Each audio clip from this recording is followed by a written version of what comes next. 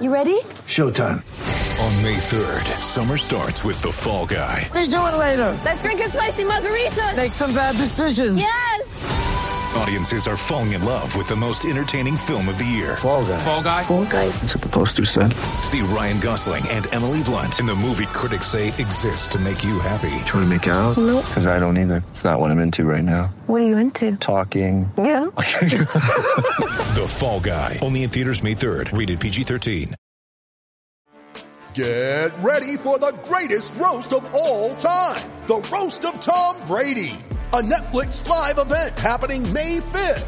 Hosted by Kevin Hart. The 7-time world champion gets his cleats held to the fire by famous friends and frenemies on an unforgettable night where everything is fair game. Tune in on May 5th at 5 p.m. Pacific time for the Roast of Tom Brady. Live only on Netflix.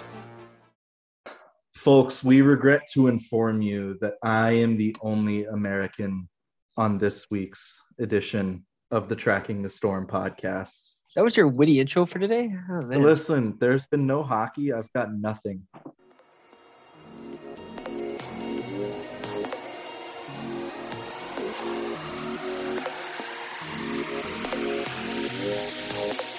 I'm OG.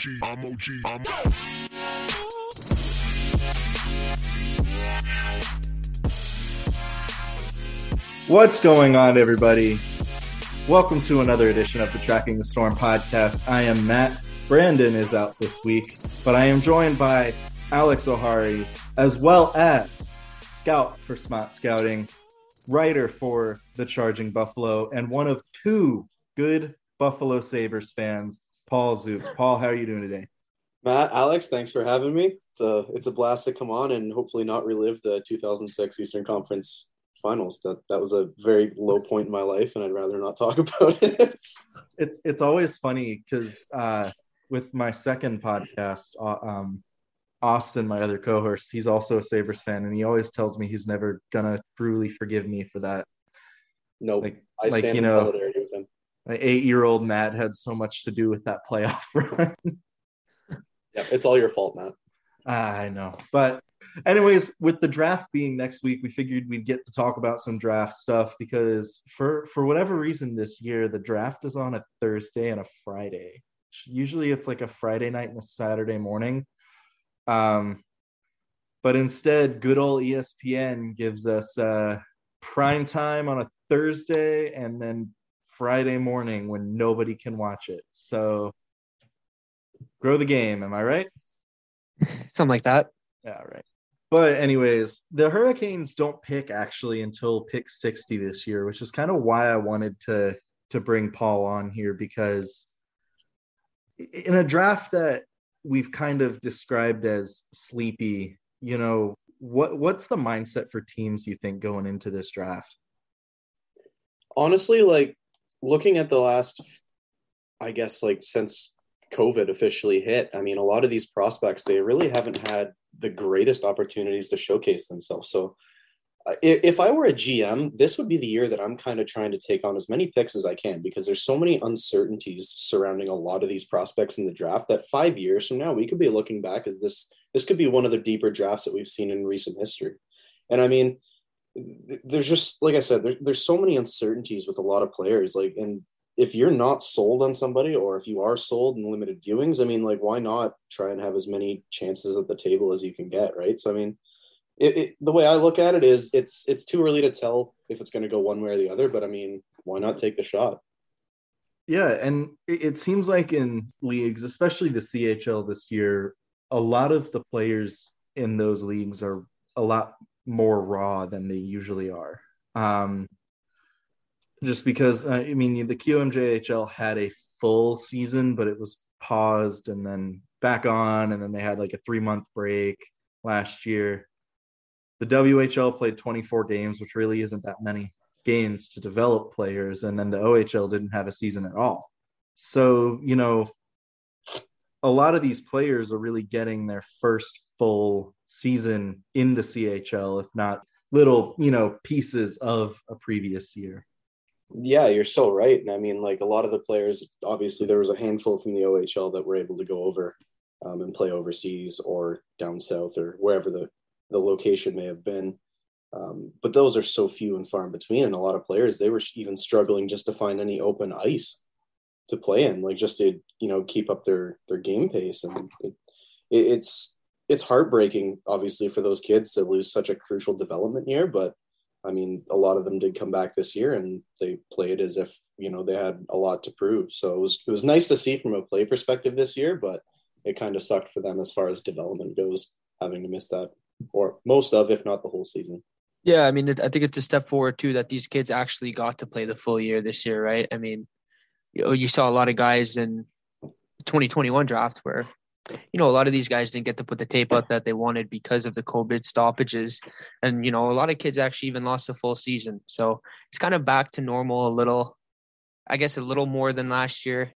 Like Matt said, it's on a Thursday. So, kind of one step forward, one step back kind of thing. But I mean, we take what we can get. There's always the chance that somebody sees that the NHL draft is on and is like, oh, hey, I'll check it out. But, I think on a Thursday night, you're not exactly making new fans, especially after the excitement that was this. I don't know, man, this just sucks. Why a Thursday night? So Paul, obviously, I mean, I know this, but the listeners might not. You covered, correct me if I'm wrong, just the OHL and USHL this year, right? Yeah, so I covered the kind of like southeastern-ish OHL. So I covered teams like Erie, Niagara, Hamilton, Mississauga, that kind of area. And then, yes, the USHL and the National Team Development Program. Right, because I forget they're technically separate. It always trips people out this time of year when people are like, wait, why is this player's like stats doubled on elite prospects and shit like that. Okay. It's honestly something that like when I'm looking up, a certain player's stats or whatnot, I have to do a double take too. And I'm into this for a couple seasons now. So, I mean, it's not something that like the casual fan would know. And like, even like I said, as myself doing this for a couple seasons now, I still catch myself like, wow, he had that many points. And then I have to kind of backtrack. So I don't know if anyone ever loses that. Well, I mean, a common saying on this podcast is points equals good. And so, I mean, the NTDP players with those stats would all be first round picks, obviously. So I do want to talk about, the National Team Development Program in particular this year, because obviously, it started off as one of those years where we really weren't sure what the national team would kind of produce in terms of the top players. And then over the course of the season, obviously Logan Cooley established himself. We're now hearing Cutter Gauthier. But who's a player from that team that you think could be a lot better than maybe people are giving him credit for right now? There's a lot of aspects or a lot of areas, that you could go in that aspect. I mean, obviously you're going to have like Frank Nazar and Logan Cooley at the top. And then obviously guys like Cutter Gauthier on forward. There's one name that I'm really intrigued to see how he kind of continues to develop, and that's Jimmy Snuggerud. I mean, you look at his shot, it's elite, and he put it on full display in the BioSteel All-American game where he ripped home that first goal for Team Blue.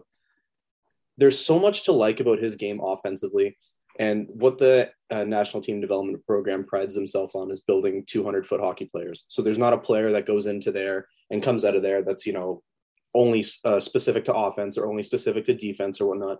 Every player that they churn out of that program knows how to play a 200-foot game. And I think it really benefits the players as they move on to whether it's the NCAA, whether it's professional hockey overseas, or if it's straight to the NHL. I really am interested to see how he performs next season. He's headed off to Minnesota.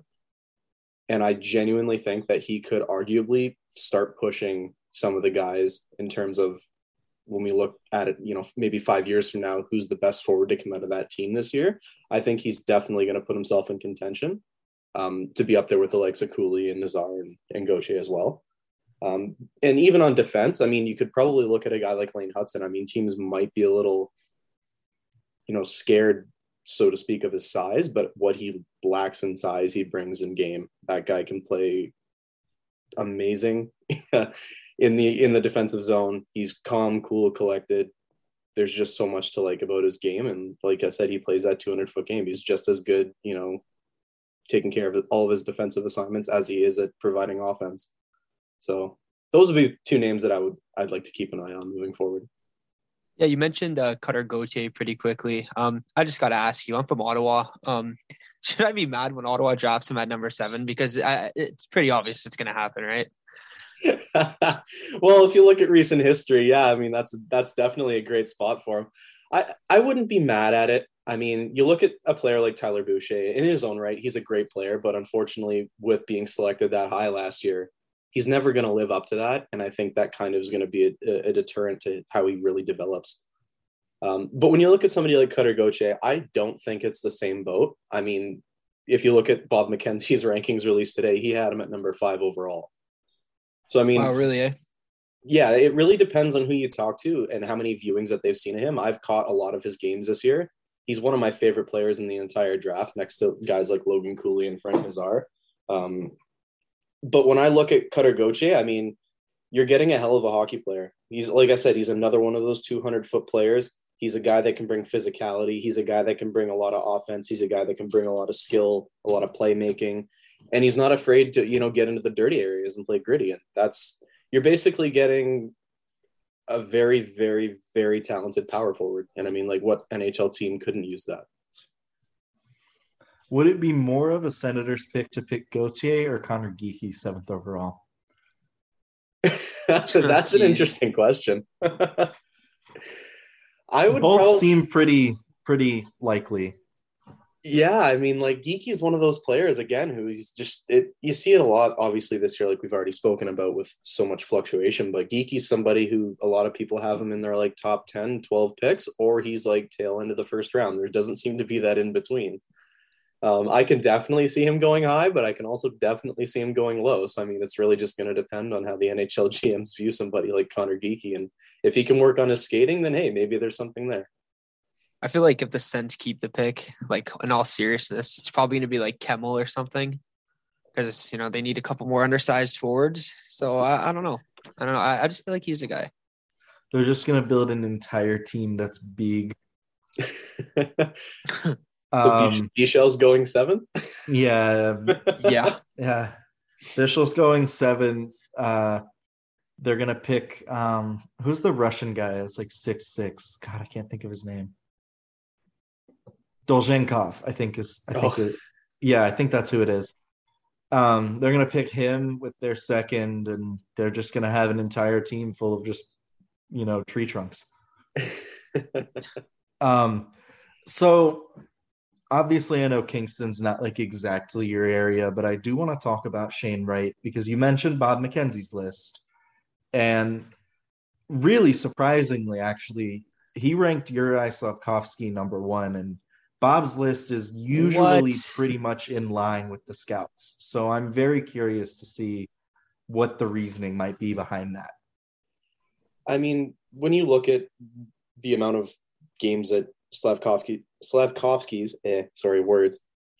has played internationally this year, and obviously those games are going to be on a higher importance level as far as getting noticed, I'd say, than somebody playing in like the Finnish league, of course, or wherever he's Slovakian league, is it? I'm drawing a total blank. Oh, no. He played for TPS. Yeah. Okay, see, I'm not losing my mind then. Okay, good to know. I can avoid that doctor's appointment for one more day. But in all honesty, I mean, like, people blow international statistics out of the water. Like, how many times do we see each year that a player comes into the World Juniors, absolutely tears it up, and all of a sudden now they're in the top 10 conversation, when before that tournament happened, they were like, late first round. It's one of those inevitable things that happens. That being said, Slafkovsky's a hell of a hockey player, and I think he's going to make some team in the top 5 extremely happy. But if it's me doing the rankings, Shane Wright's still number 1. I mean, the type of game that guy brings is so few and far between. He reminds me actually a lot of Sidney Crosby, when, like, the game that he plays now. So it's like he does so much stuff that doesn't show up on a stat sheet and that you can't necessarily correlate with points or with a number. And I don't think that Slafkovsky has that in his game yet. I think it's definitely a potential that he could develop in the seasons to come. But I understand why McKenzie may have went that way. But for me, it's still Shane Wright number 1. Yeah, do you think because Slavkovsky, he played, just looking at his yearly spreadsheet here, he played 7 games at the Olympic Games, where, mind you, he actually looked pretty fantastic, all things considered, as a teenager there. He scored 7 goals, 7 games. He played another 3 games in the qualifying, which is whatever. He played 8 games at the World Championship. I mean, do you think him playing on kind of these national stages where, you kind of got more casual fans watching as opposed to any hardcores who might really follow Shane Wright in the OHL more religiously? Do you think that's kind of a factor in why Slavkovsky's getting a little more hype now as opposed to, Wright, who's kind of a guy you've kind of had to go more out of your way to watch? Yeah, I definitely think that his performances, which is definitely not a bad thing for his case, have kind of, I don't want to say inflated, because inflated is not the proper word. I mean, he's definitely deserving of where he's being ranked. But I can honestly say that I think it does play a bit of a factor with the casual fan as well. Because obviously if you only, follow, the guys on TSN or Sportsnet or whatnot, whoever's doing these rankings, you're going to take their words for gospel because you might not be as in-depth or, have as much knowledge behind the fact of who's ranking who and why they're ranking them there.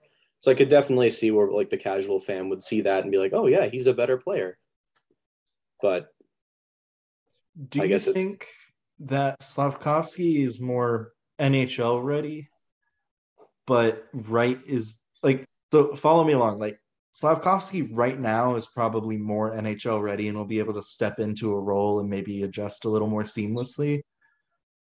But Wright will end up being the better player. That might be a fair assessment at this point. I mean, obviously the positions are different. Center in the NHL is a far and away more difficult position to play than wing. There's just so much with the center position as you progress in your career that is expected of you and that you're sort of relied upon to kind of take care of. And I don't necessarily think Shane Wright in the NHL next season would be a bad thing. I think he's definitely capable of it, but projectability right now, yeah, I think Slavkovsky might be a little better suited to the NHL game, just based on positioning. And I think he could, like, for example, if he gets selected with Montreal, he could easily play in anywhere up and down the top 9, and I think he'd have a lot of success. It just depends on how much they'd want to shelter him if he were the pick. The thing that I'm also thinking of is Slavkovsky is 4 inches taller than Shane Wright. Played in the men's league, obviously played at all those tournaments, but so obviously the size is going to play a factor. And, most people who listen know that I'm a big believer in the fact that size does not equal a player's skill at all. So are you thinking that maybe some teams that are maybe like talking to Bob are like, yeah, this kid's good because he's big? And then the second thing is, do you see Slavkovsky as a center because he barely played it this year, if at all? Yeah, I mean, I'll answer the center question first. I see him as a winger in the NHL. I think his game's better suited there.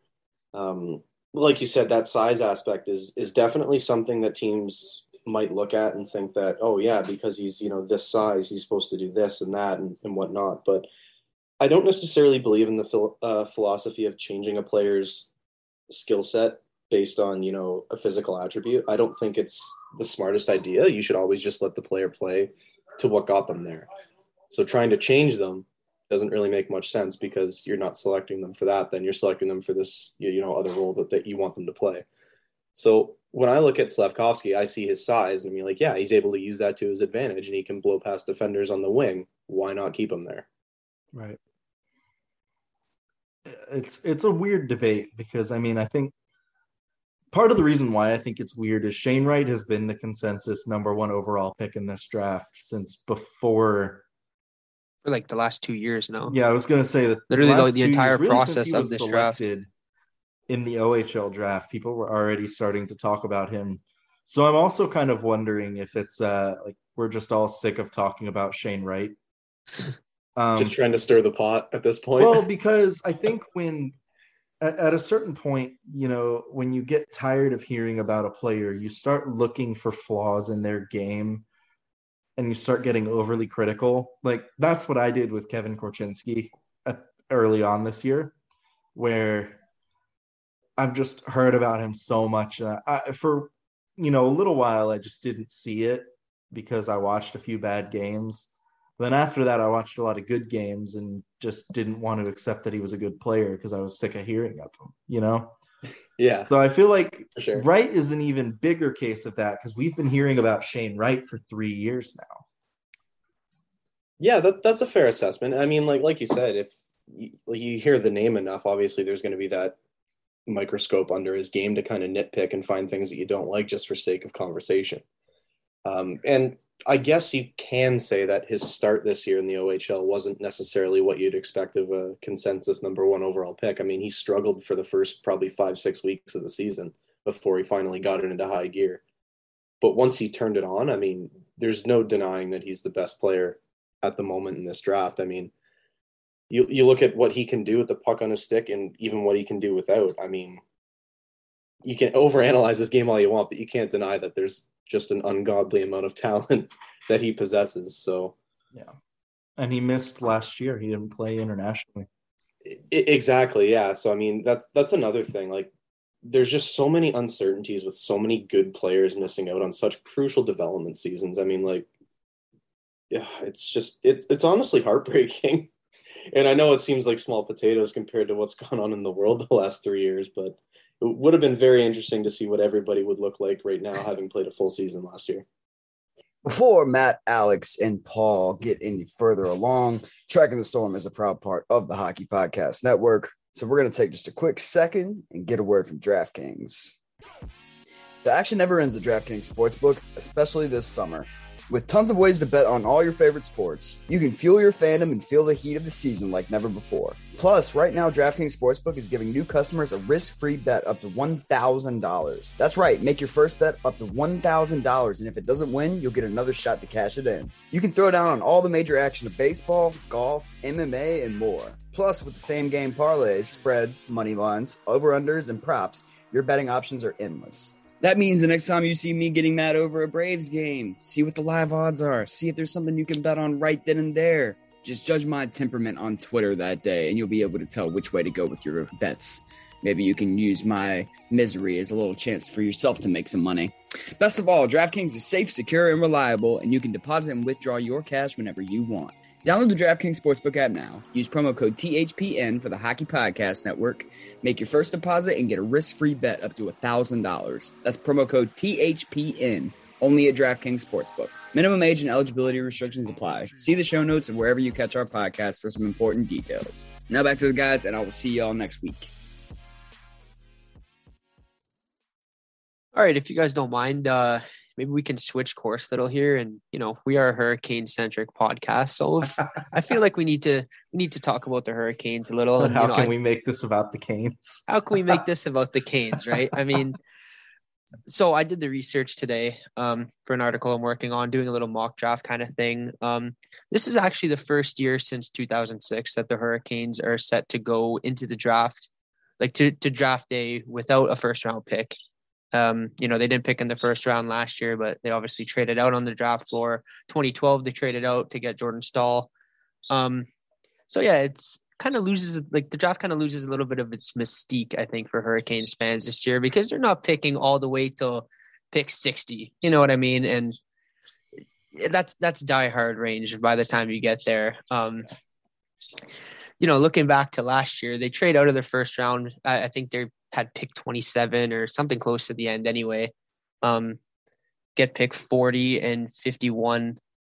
And they took 44. Scott Morrow at, was it 44? They had 40, 44, and 51. And Morrow, Himasalmi, and then Koivunen. 44 was from the Jake Bean trade. Yeah, that's right. So they get 40 and 51 from trading out of the first round. They took defenseman Scott Morrow and Himo Salmi with those picks. At this stage, if they had taken Morrow at 28, considering the season that he just had with 13 goals, 33 points, as a defenseman for UMass Amherst, 37 games. I mean, as a rookie defenseman in that league, man, if they had taken him at 28, I think at this point you would probably be okay with it, But yeah, no first round pick last year. Obviously, this year their first round pick goes to Montreal for Jesperi Kotkaniemi, and it's kind of gonna we're going to have to wait and see how that one turns out. I think, considering where their pick is going to land, making that trade for like a guy with Kotkaniemi's upside, I think it makes sense. I think it's a gamble you take every time, but the big question is he going to live up to the 8-year term that they just gave for him? That's kind of the bigger dilemma now. But that leaves the Hurricanes with no picks in the first 60. Well, I guess they picked 60th. So they have no picks in the first 60. They haven't had a first round pick in the last 2 years now, unless something drastic happens between now and the draft day. How worried are you about that, Matt? Not. I'm not worried because the Hurricanes still have a ton of young players on their team. And I mean, you just mentioned Scott Morrow, Ville Koivunen, Alexei Himasalmi. I'd throw Jack Drury in there. Pyotr Kochetkov is still, he's only 23. They have a good crop of young players and prospects in the system already, where the future of the team is already pretty set for the next 5 years. So this draft is just a good opportunity to add, a bunch of good, but maybe not great prospects, but at least like good ones. Because Paul, I'll bring him in here.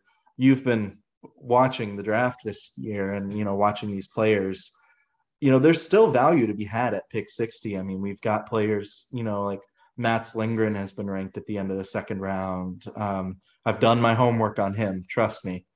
I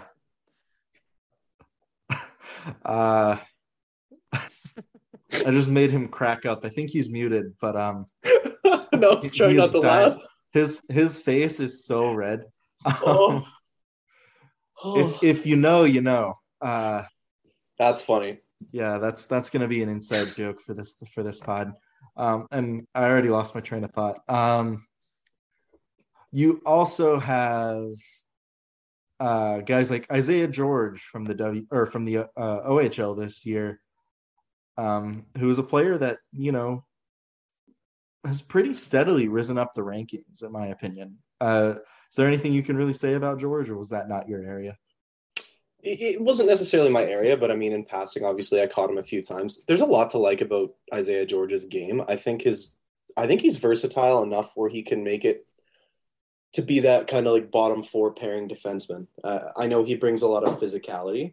I don't necessarily know at this point how his offensive skills are going to project at the next level. But I can see him. I believe he's eligible for another 1 at least, if not 2 OHL seasons. And everybody pretty much in the Ontario Hockey League, or CHL for that matter, almost outside of like Shane Wright's, pretty much going back to their respective teams next season. So, they're going to get that extra year of development that I think a lot of them are desperate for. But as far as George goes, he wouldn't be a bad depth pick at all. One thing that I am almost for certain on is everybody's draft boards are going to be completely different. And unfortunately, until the actual draft rolls around and picks start coming off the board, we're really not going to have the greatest insight into who's going to be left. Like, there's a very good chance that a lot of teams will have somebody like 15th on their board that's going to be available in the late second or early third round. So it's kind of just going to have to be one of those things where teams play it by ear. So depending on how you have your board set up, or who your scouts or your GM may think that, this, player A is going to be amazing, but, the next GM thinks, that same player is nowhere near worth the second or third round pick. It's going to be very interesting to see who's available when the Canes come up to the pick at 60. Yeah, and the thing with the Hurricanes is, over the past few years since the Waddell regime really came in, they've shown that they aren't really afraid to draft anybody, regardless of whatever concerns scouts or, avid viewers might throw out, whether it's the player being undersized, whether it's the player maybe being a step too slow, maybe, a couple character concerns and such. I think they feel that, when they go up to the draft board, whoever is the best player on their board, they're going to pick. They don't really, it seems anyways, like that they don't, they don't really remove anyone from their boards, where another team might be, okay, we don't want to draft this player because we don't have any faith in a 5'7", 150-pound forward going into an NHL role. And where the Hurricanes, they've selected guys like that, guys like Alexander Pashin, who some scouts had as a top 50 talent in the 2020 draft, and the Hurricanes, get him with their last pick. And, I think that kind of gives them a bit of a competitive advantage because you're basically picking from an entire crop of players where, there's always going to be a couple of gems that fall through the cracks. A guy like Johnny Gaudreau, no one wanted to take a chance on him. Finally, 4th round came around, and there you go. And, the rest is history. And I think, there could be a few guys in this draft who kind of fit that mold. I mean, they're available in every draft. I've kind of pegged my 2 guys so far as Brandon Lazowski. I'm not sure how Matt over here is going to feel about that one. And Antonin Verreau from the QMJHL, but I think I might be a little biased on that one.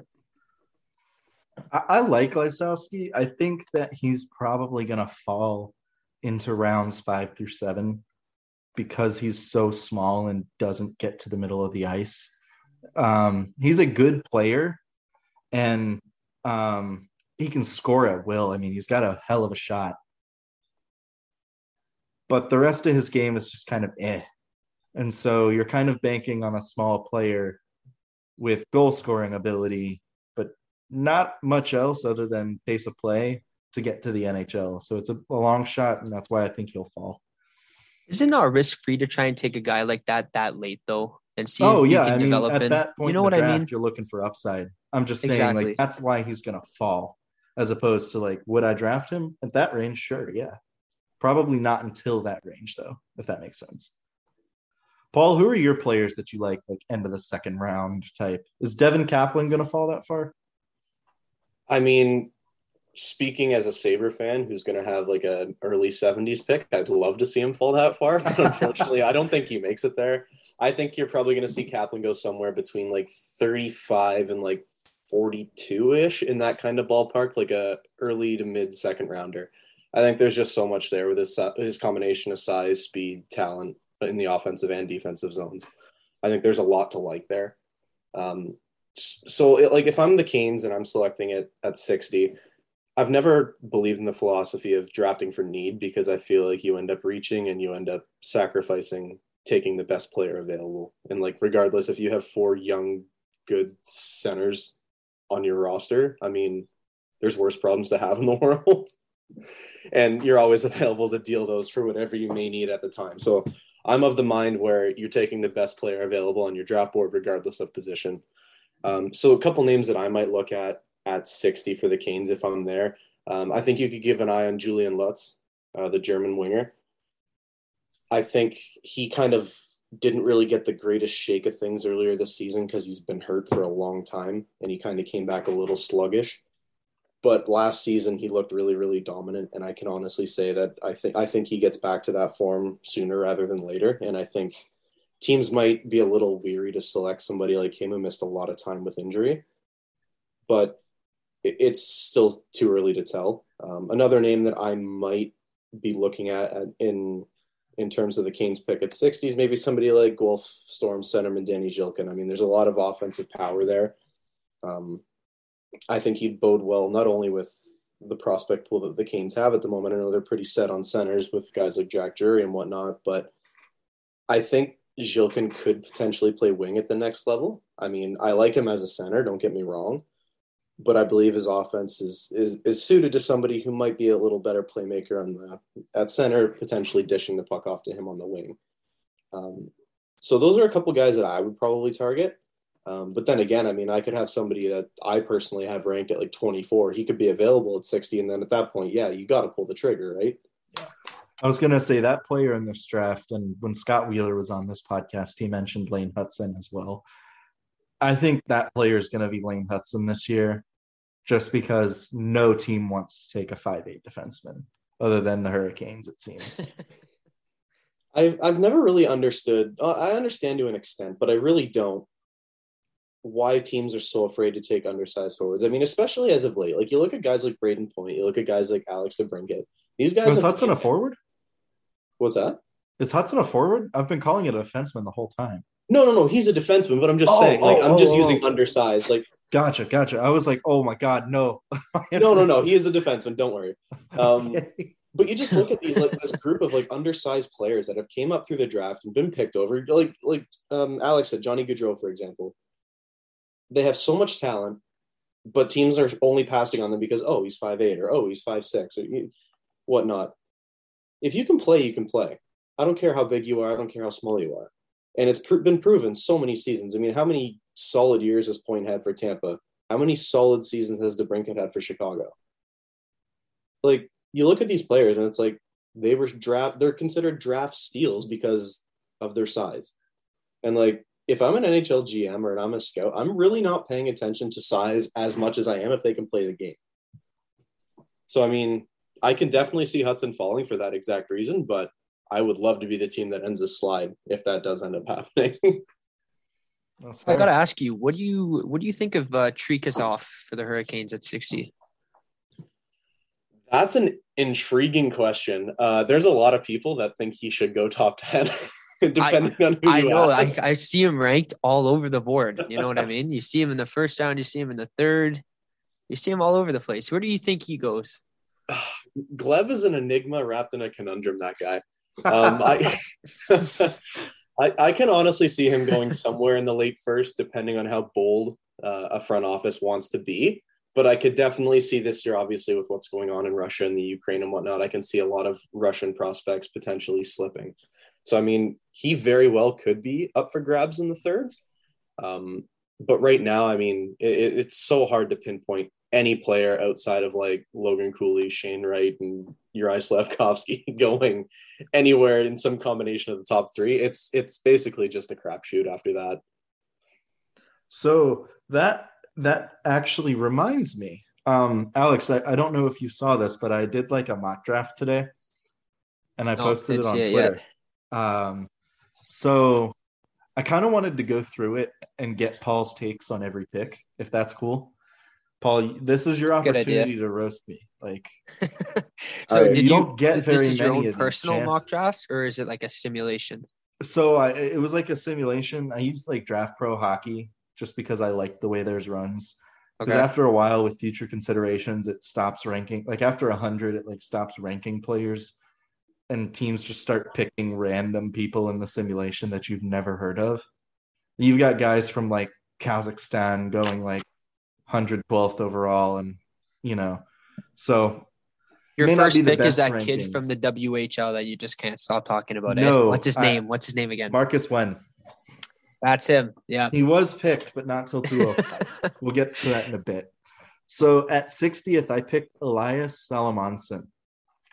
Just for a quick little bio for everybody that's listening, if I can spell it right. I always want to put the M before the O and call him Salmonson.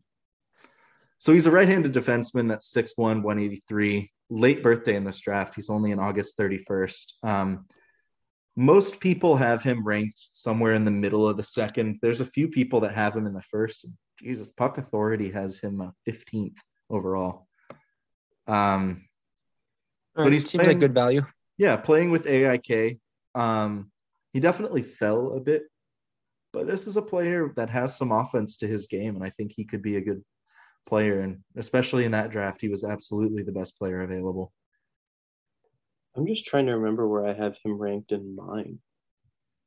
So mine are back from March. I haven't done an updated set, and I don't know if I'll get the time to do it before the draft. I had him at 33, but like you said, Matt, he has kind of, I don't want to say he's tapered off, but a lot of the prospects I find that have fallen on a lot of scouts lists or organizations lists, it's not necessarily any of their doing. It's just players around them having insane seasons. So, I mean, like if there's a huge fall, odds are it's probably not based off play. It's probably just based off people that were in a similar range. Right. Like one name that comes to mind is Jagger Firkus. He's absolutely, after the top prospect game, he went off in the WHL and he exploded. Like there's people putting him in like the late teens of the first round. And I'm just like, well, that's incredible. I don't know if I'd take him there. I love the player, but I might not like him that high. Yeah. But as far as Salomonson's considered, I mean, yeah, he is a super, super young birthday. I mean, he only missed the cutoff by, what was it, maybe 2 or 3 weeks? Yeah. He's Something August like 31st. Yeah, so I mean, like you look at somebody like that, he's definitely younger. He definitely has a lot of time to further develop on his hands. Um, but in terms of value, I think that's a solid selection. Yeah. So, Alex, this is why I was like, speaking of my mock draft, I picked Gleb at 71. Gleb Trikazov. So I think that's a great pick, especially given the Canes. I feel like I'd be happy with that. They're a team that takes advantage of other teams not taking players, essentially. Like he's other than maybe Vladimir Grenadin, Vladdy Gruds. That's probably the only other Russian player where I'd be like, this would be a really shrewd move by the Canes if that happened. Yeah, I mean, like when I look at things like that, I'm definitely looking not only for value but for fit too. And I mean, I could definitely see Gleb fitting in with the Canes prospect pool very well. And then at 124, I had Devin Kaplan, even though I don't know how he fell that far. I guess whoever at the draft, whatever, I guess they're not fans of his game. I mean, that would be insane if he fell that far. But I mean, in terms of like just speaking in the mock draft, yeah, that's incredible value at that point. Right. I was like, I saw his name available. I was like, ooh, okay. I probably it's one of those picks that makes itself. I probably shouldn't have done that just because like it's not realistic at all, you know. But, yeah, but I mean, that's the whole point of a mock draft. Yeah, you gotta have fun, it was fun. It was fun. Next though at 156 is Tucker Robertson from Peterborough, overager in this year's draft. I liked him because he was at the prospect showcase down in Tampa for the Canes. And I saw, he's quick, good decision maker, pretty good passer, and I think he's a good shooter just from what I've seen this year. But Paul, do you have any takes on him? I do. I have a lot of takes on him. Oh boy. They're not bad. Okay. He is one scrappy, physical, thorn in the side player that I don't know when. I think he will make the NHL in some capacity. But I went to both home games in the first round of the OHL playoffs when they were facing off against Hamilton. And he was just a nuisance. Every chance that he got to absolutely plaster somebody from Hamilton into the boards or an open ice, he did. After every single whistle, he's getting chippy, he's hacking, he's trying to get into their heads. Peterborough knew going into that series that they probably weren't going to fare very well. And he did everything in his right to just be an absolute pain in the ass.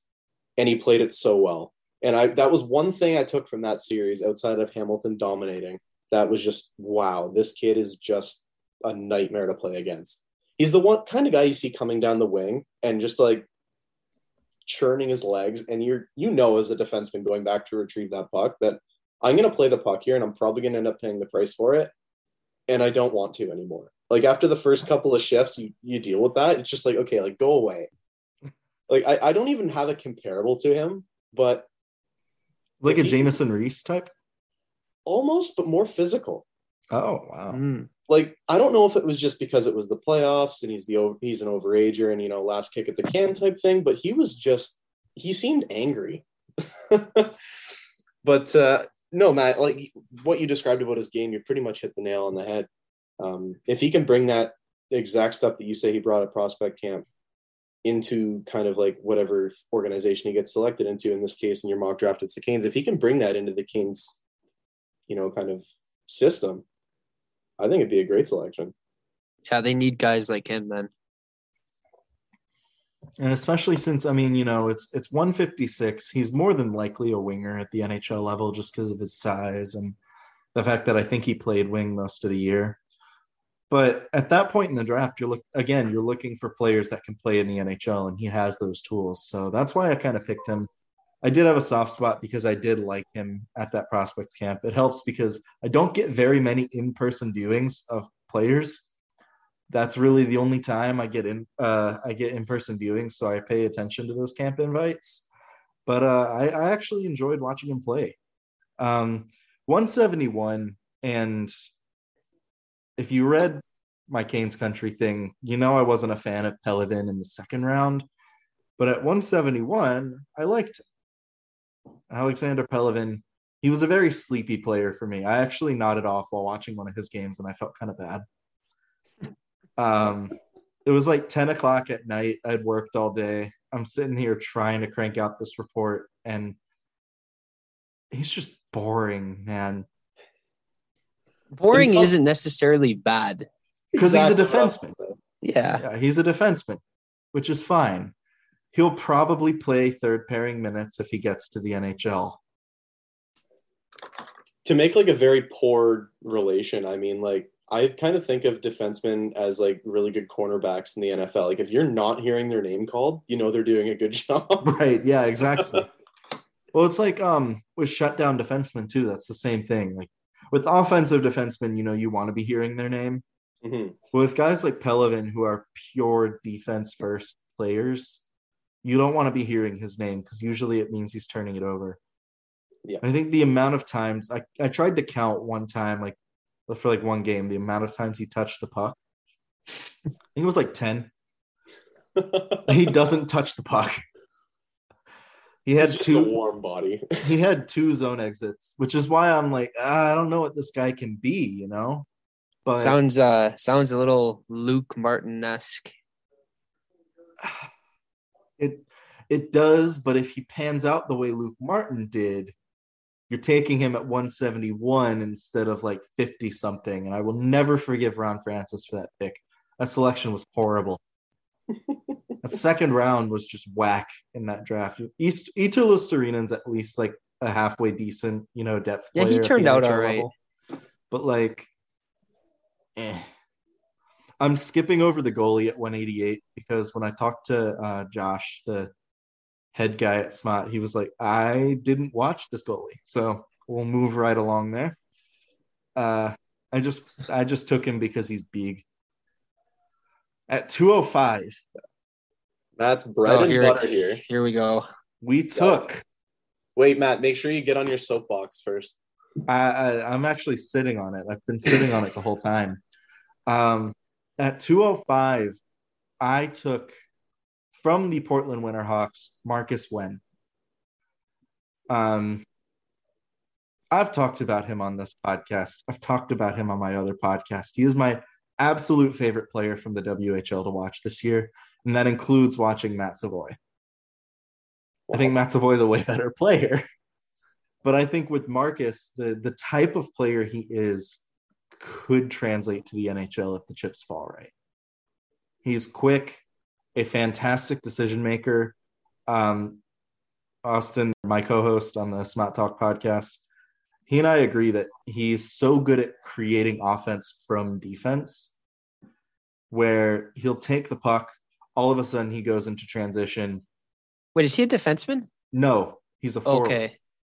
But he's a sneaky good defensive player. He actually played more. He had more penalty kill minutes and power play minutes this year for Portland because Portland did a lot of their scoring by committee. So didn't get a ton of ice time, which is always going to make a player fall because their production's going to be lower, especially in the WHL. I think with the amount of skill, speed, and hockey sense this player has, it's a no-brainer Canes pick. So why is he ranked so lowly then? What is the consensus knock against him? Small, not a ton of ice time this year. Like, he had 12 minutes, and so for a lot of people, like, they're not going to watch him because, you know, he got 12 minutes of ice time. He can be a little inconsistent. I think when he's on his game, he's one of the best players on the ice. It's just, it depends, you know. It depends. Are you getting 11 minutes of Marcus Wen where he's, you know, in the defensive zone or the back half of the neutral zone? Or are you getting, you know, a game where he'll actually be able to make plays in transition and actually carry the puck? Matt, I'll make you a promise. Okay. And Alex can be the witness on this. If the Canes select him, I'll buy you a jersey. I'll chip in on that. Oh, don't tell me that. I want to help you out if the Canes end up taking your guy here. So it's actually funny if they select him, I'm actually going to probably go to Dev Camp anyways, just because it's right after the draft and I work like 10 minutes from the arena. But like, I'm gonna talk to him again. That if they get him, I'll do whatever it takes to get this guy on the pod. I will not take no for an answer. I love this player. I think especially at 205, you're looking for players that just have some semblance of NHL skill. I mean, I look at the bar being on the floor with like Philly Rassinen, 2017 gained 7th rounder that basically stayed in the Paul, what a legend. For context, he was the 7th defenseman on the Chicago Steel as a draft +2. Did they just throw names that were left over into a random name selection? I still think he's made up. I'm still not convinced he exists. He's Taro Tsujimoto for the Sabres? Yeah, right. I think at the time our Finnish scout was Joni Pitkanen, and Ron Francis had like ungodly levels of trust with this guy. And granted, I mean, Luostarinen panned out okay. Kuokkanen's at least like a depth NHL player. That Aho guy turned out pretty good. Aho wasn't him, though. That was Robert Cron. Okay. Okay, that makes sense. Wait, who's this Aho character? Yeah, right. I think he plays for the Islanders. Is Kalinin a Pitkanen guy? I think he was just 2016 and 17. Okay. Maki Niemi, that was the other one. Oh, that's a good one. I'll accept that. That's at least been okay. Jury's still out. But yeah, like there's worse players to take than Marcus at this point. I'm shocked that Central Scouting didn't rank him. But again, he's 5'10". If he was 6 feet tall, he would have been a top 100 player in Central Scouting. That's just how it is. The last player I have is Cedric Gwindom for Owen Sound. I don't know if you've watched him at all this year. I think we ranked him like 122nd. Yeah, I caught a little bit of him this year. Obviously, Owen Sound was not a team that I really kind of honed in on, I guess. There are teams outside of my range where I try to watch a lot of, just because I like the style of game that they play, or they might have a player who I'm pretty high on. Owen Sound was not one of those teams this year, unfortunately, but in the little bit that I did catch of him, he looks like a solid player. He's a player. He's a guy. And in the 7th round, you're just looking to take a guy. So exactly. is that it for your draft? That is it. The Canes had I didn't hear you call Vereau. Honestly, I do not know where he's ranked on the Draft Pro website.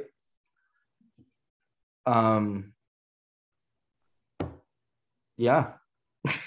Can't really argue with you there. Okay. But yeah, that's a mock draft. You're getting it's very forward heavy. I don't think I took a ton of defensemen. Just looking back at it, I took 2. I took Salomonson and Robertson. I actually only took 1 center in Gleb. The rest were wingers with Kaplan, Robertson, and Marcus, and a goalie. Actually, Paul, do you have any takes? How many goalies do you think a team should draft per draft? I mean, I think it seems a little silly not to take at least one, because like goalies are such, I don't want to say they're voodoo because it's such a common term, but like very cliche. You could have a goaltender that looks absolutely terrible one season, and then the next season he's goaltender of the year. It's such a mindset, and it's such a way of just how much a little confidence can do for a goaltender's game. And it's just, I'm totally comfortable if you have a guy that like your scouts have watched, however many times, and like they're saying, yeah, this kid's good. If he's available in, the mid or late rounds, take him. Or if you're getting, like you say, Matt, you're trying to, in the later rounds, you're trying to get some sort of talent that you think could project at the NHL level. And if I'm taking a goalie there, I mean, yeah, sure. I mean, look at Henrik Lundqvist, for example, right? Only one team interviewed him in his draft year, the Rangers, and look what happened to him. There's so many diamonds in the rough that you can find, not only with goaltenders, but with any position. Who is the player that's going to make hockey Twitter go, of course, Carolina drafted this player this year? That's an interesting question. And it's funny that Scott went that direction. It makes sense, though, doesn't it? Yeah. I mean, young, kind of undersized. I mean, like, depending on how Dom Fensori. What's that? He's new Dom Fensori. I mean, you're not wrong there. But if I'm looking at it and like you said, like if I see the Canes selection, I'm like, oh yeah, of course they selected there. It's going to be somebody who falls, and it's going to be somebody that, you know, should have definitely went, almost like a Atu Rati situation last year, where it's like they just kept falling and someone's going to stop his slide. You know, in that case, if it's the Canes, I look at somebody almost, and I don't want to continue to use defensemen, but maybe somebody like Ty Nelson. I don't think he falls that far, but I think a lot of his skill set would kind of benefit the way that Carolina likes to draft and develop their defensemen, kind of in the same line as Finsor. But I don't know if he falls to 60, but I mean, there's potential. That's possible because, I mean, Ty Nelson had a good but not great year, if I'm remembering correctly, and he's small. Yeah, I got to see him in a few games this year, in person and obviously in video. I walked away from pretty much every single game that I saw, except for maybe one or two, where it was just like, Like, I wasn't sold, but he didn't play bad, but he didn't play great. He was just kind of playing. And that's not a knock on him, because obviously we know that he can play and play at a very high level, but I don't know if it was just luck of the draw or what it could have been. But I mean, he was talked about in like the top 20 right early in the season, and then he's kind of really tapered off to a lot of people's middle second, right? It's again probably has to do with the fact he didn't play last year. I'd also kind of throw North Bay's system in there. That's fair. North Bay seems to, at least to me, especially when I was covering like all over, North Bay seems like the team where prospects go to die.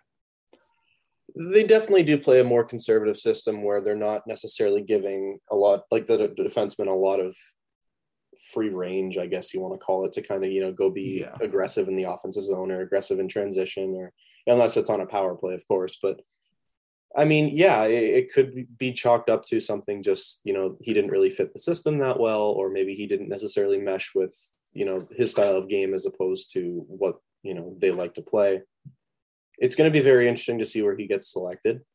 I think there's a lot of talent there, and I think there's a lot of good systems that he could fall into, and obviously the Canes being one. Yeah.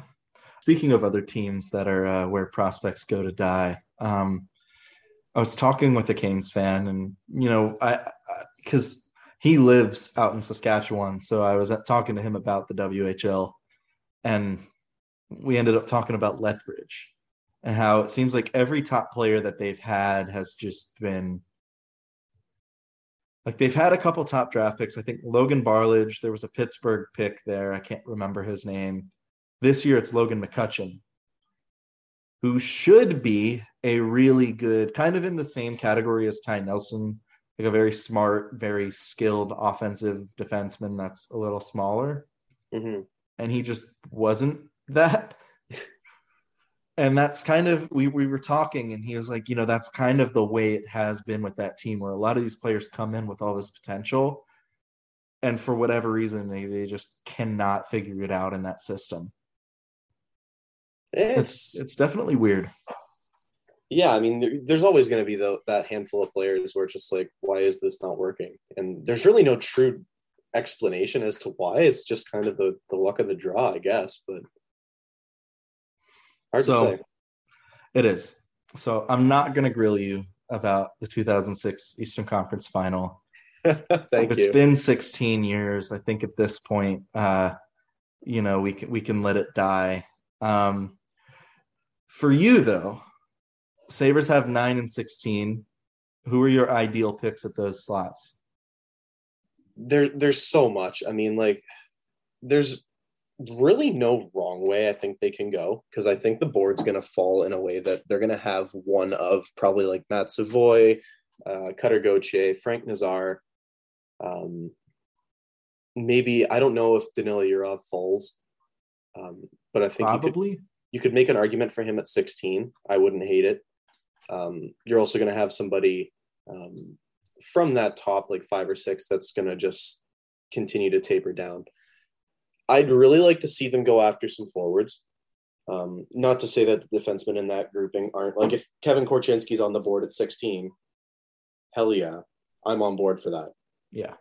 I don't necessarily think that I'd want to go after somebody like Pavel at 16. And that's not to say that he's not a good player, but like even Matejchuk included, like out of the three, I'm taking Kevin Korchinski all day long. And if he's there at 16, I mean, yeah, I'm going to love that pick because I'm of the mind that I'm hoping they got a really, really solid forward at 9.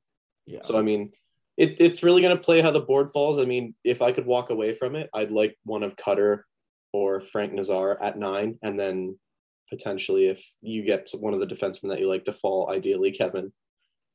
If he's there at 16, then I think that's a home run. And then depending on how the rest of the board falls, they also have 28 from the Sam Reinhart trade. So, I mean, if you look at that, I mean, there's a lot that you can do. If there's somebody that you had maybe like 10th or 11th on your board, and it comes to like 24 and he's still there, do you offer up another pick or two and just go get your guy?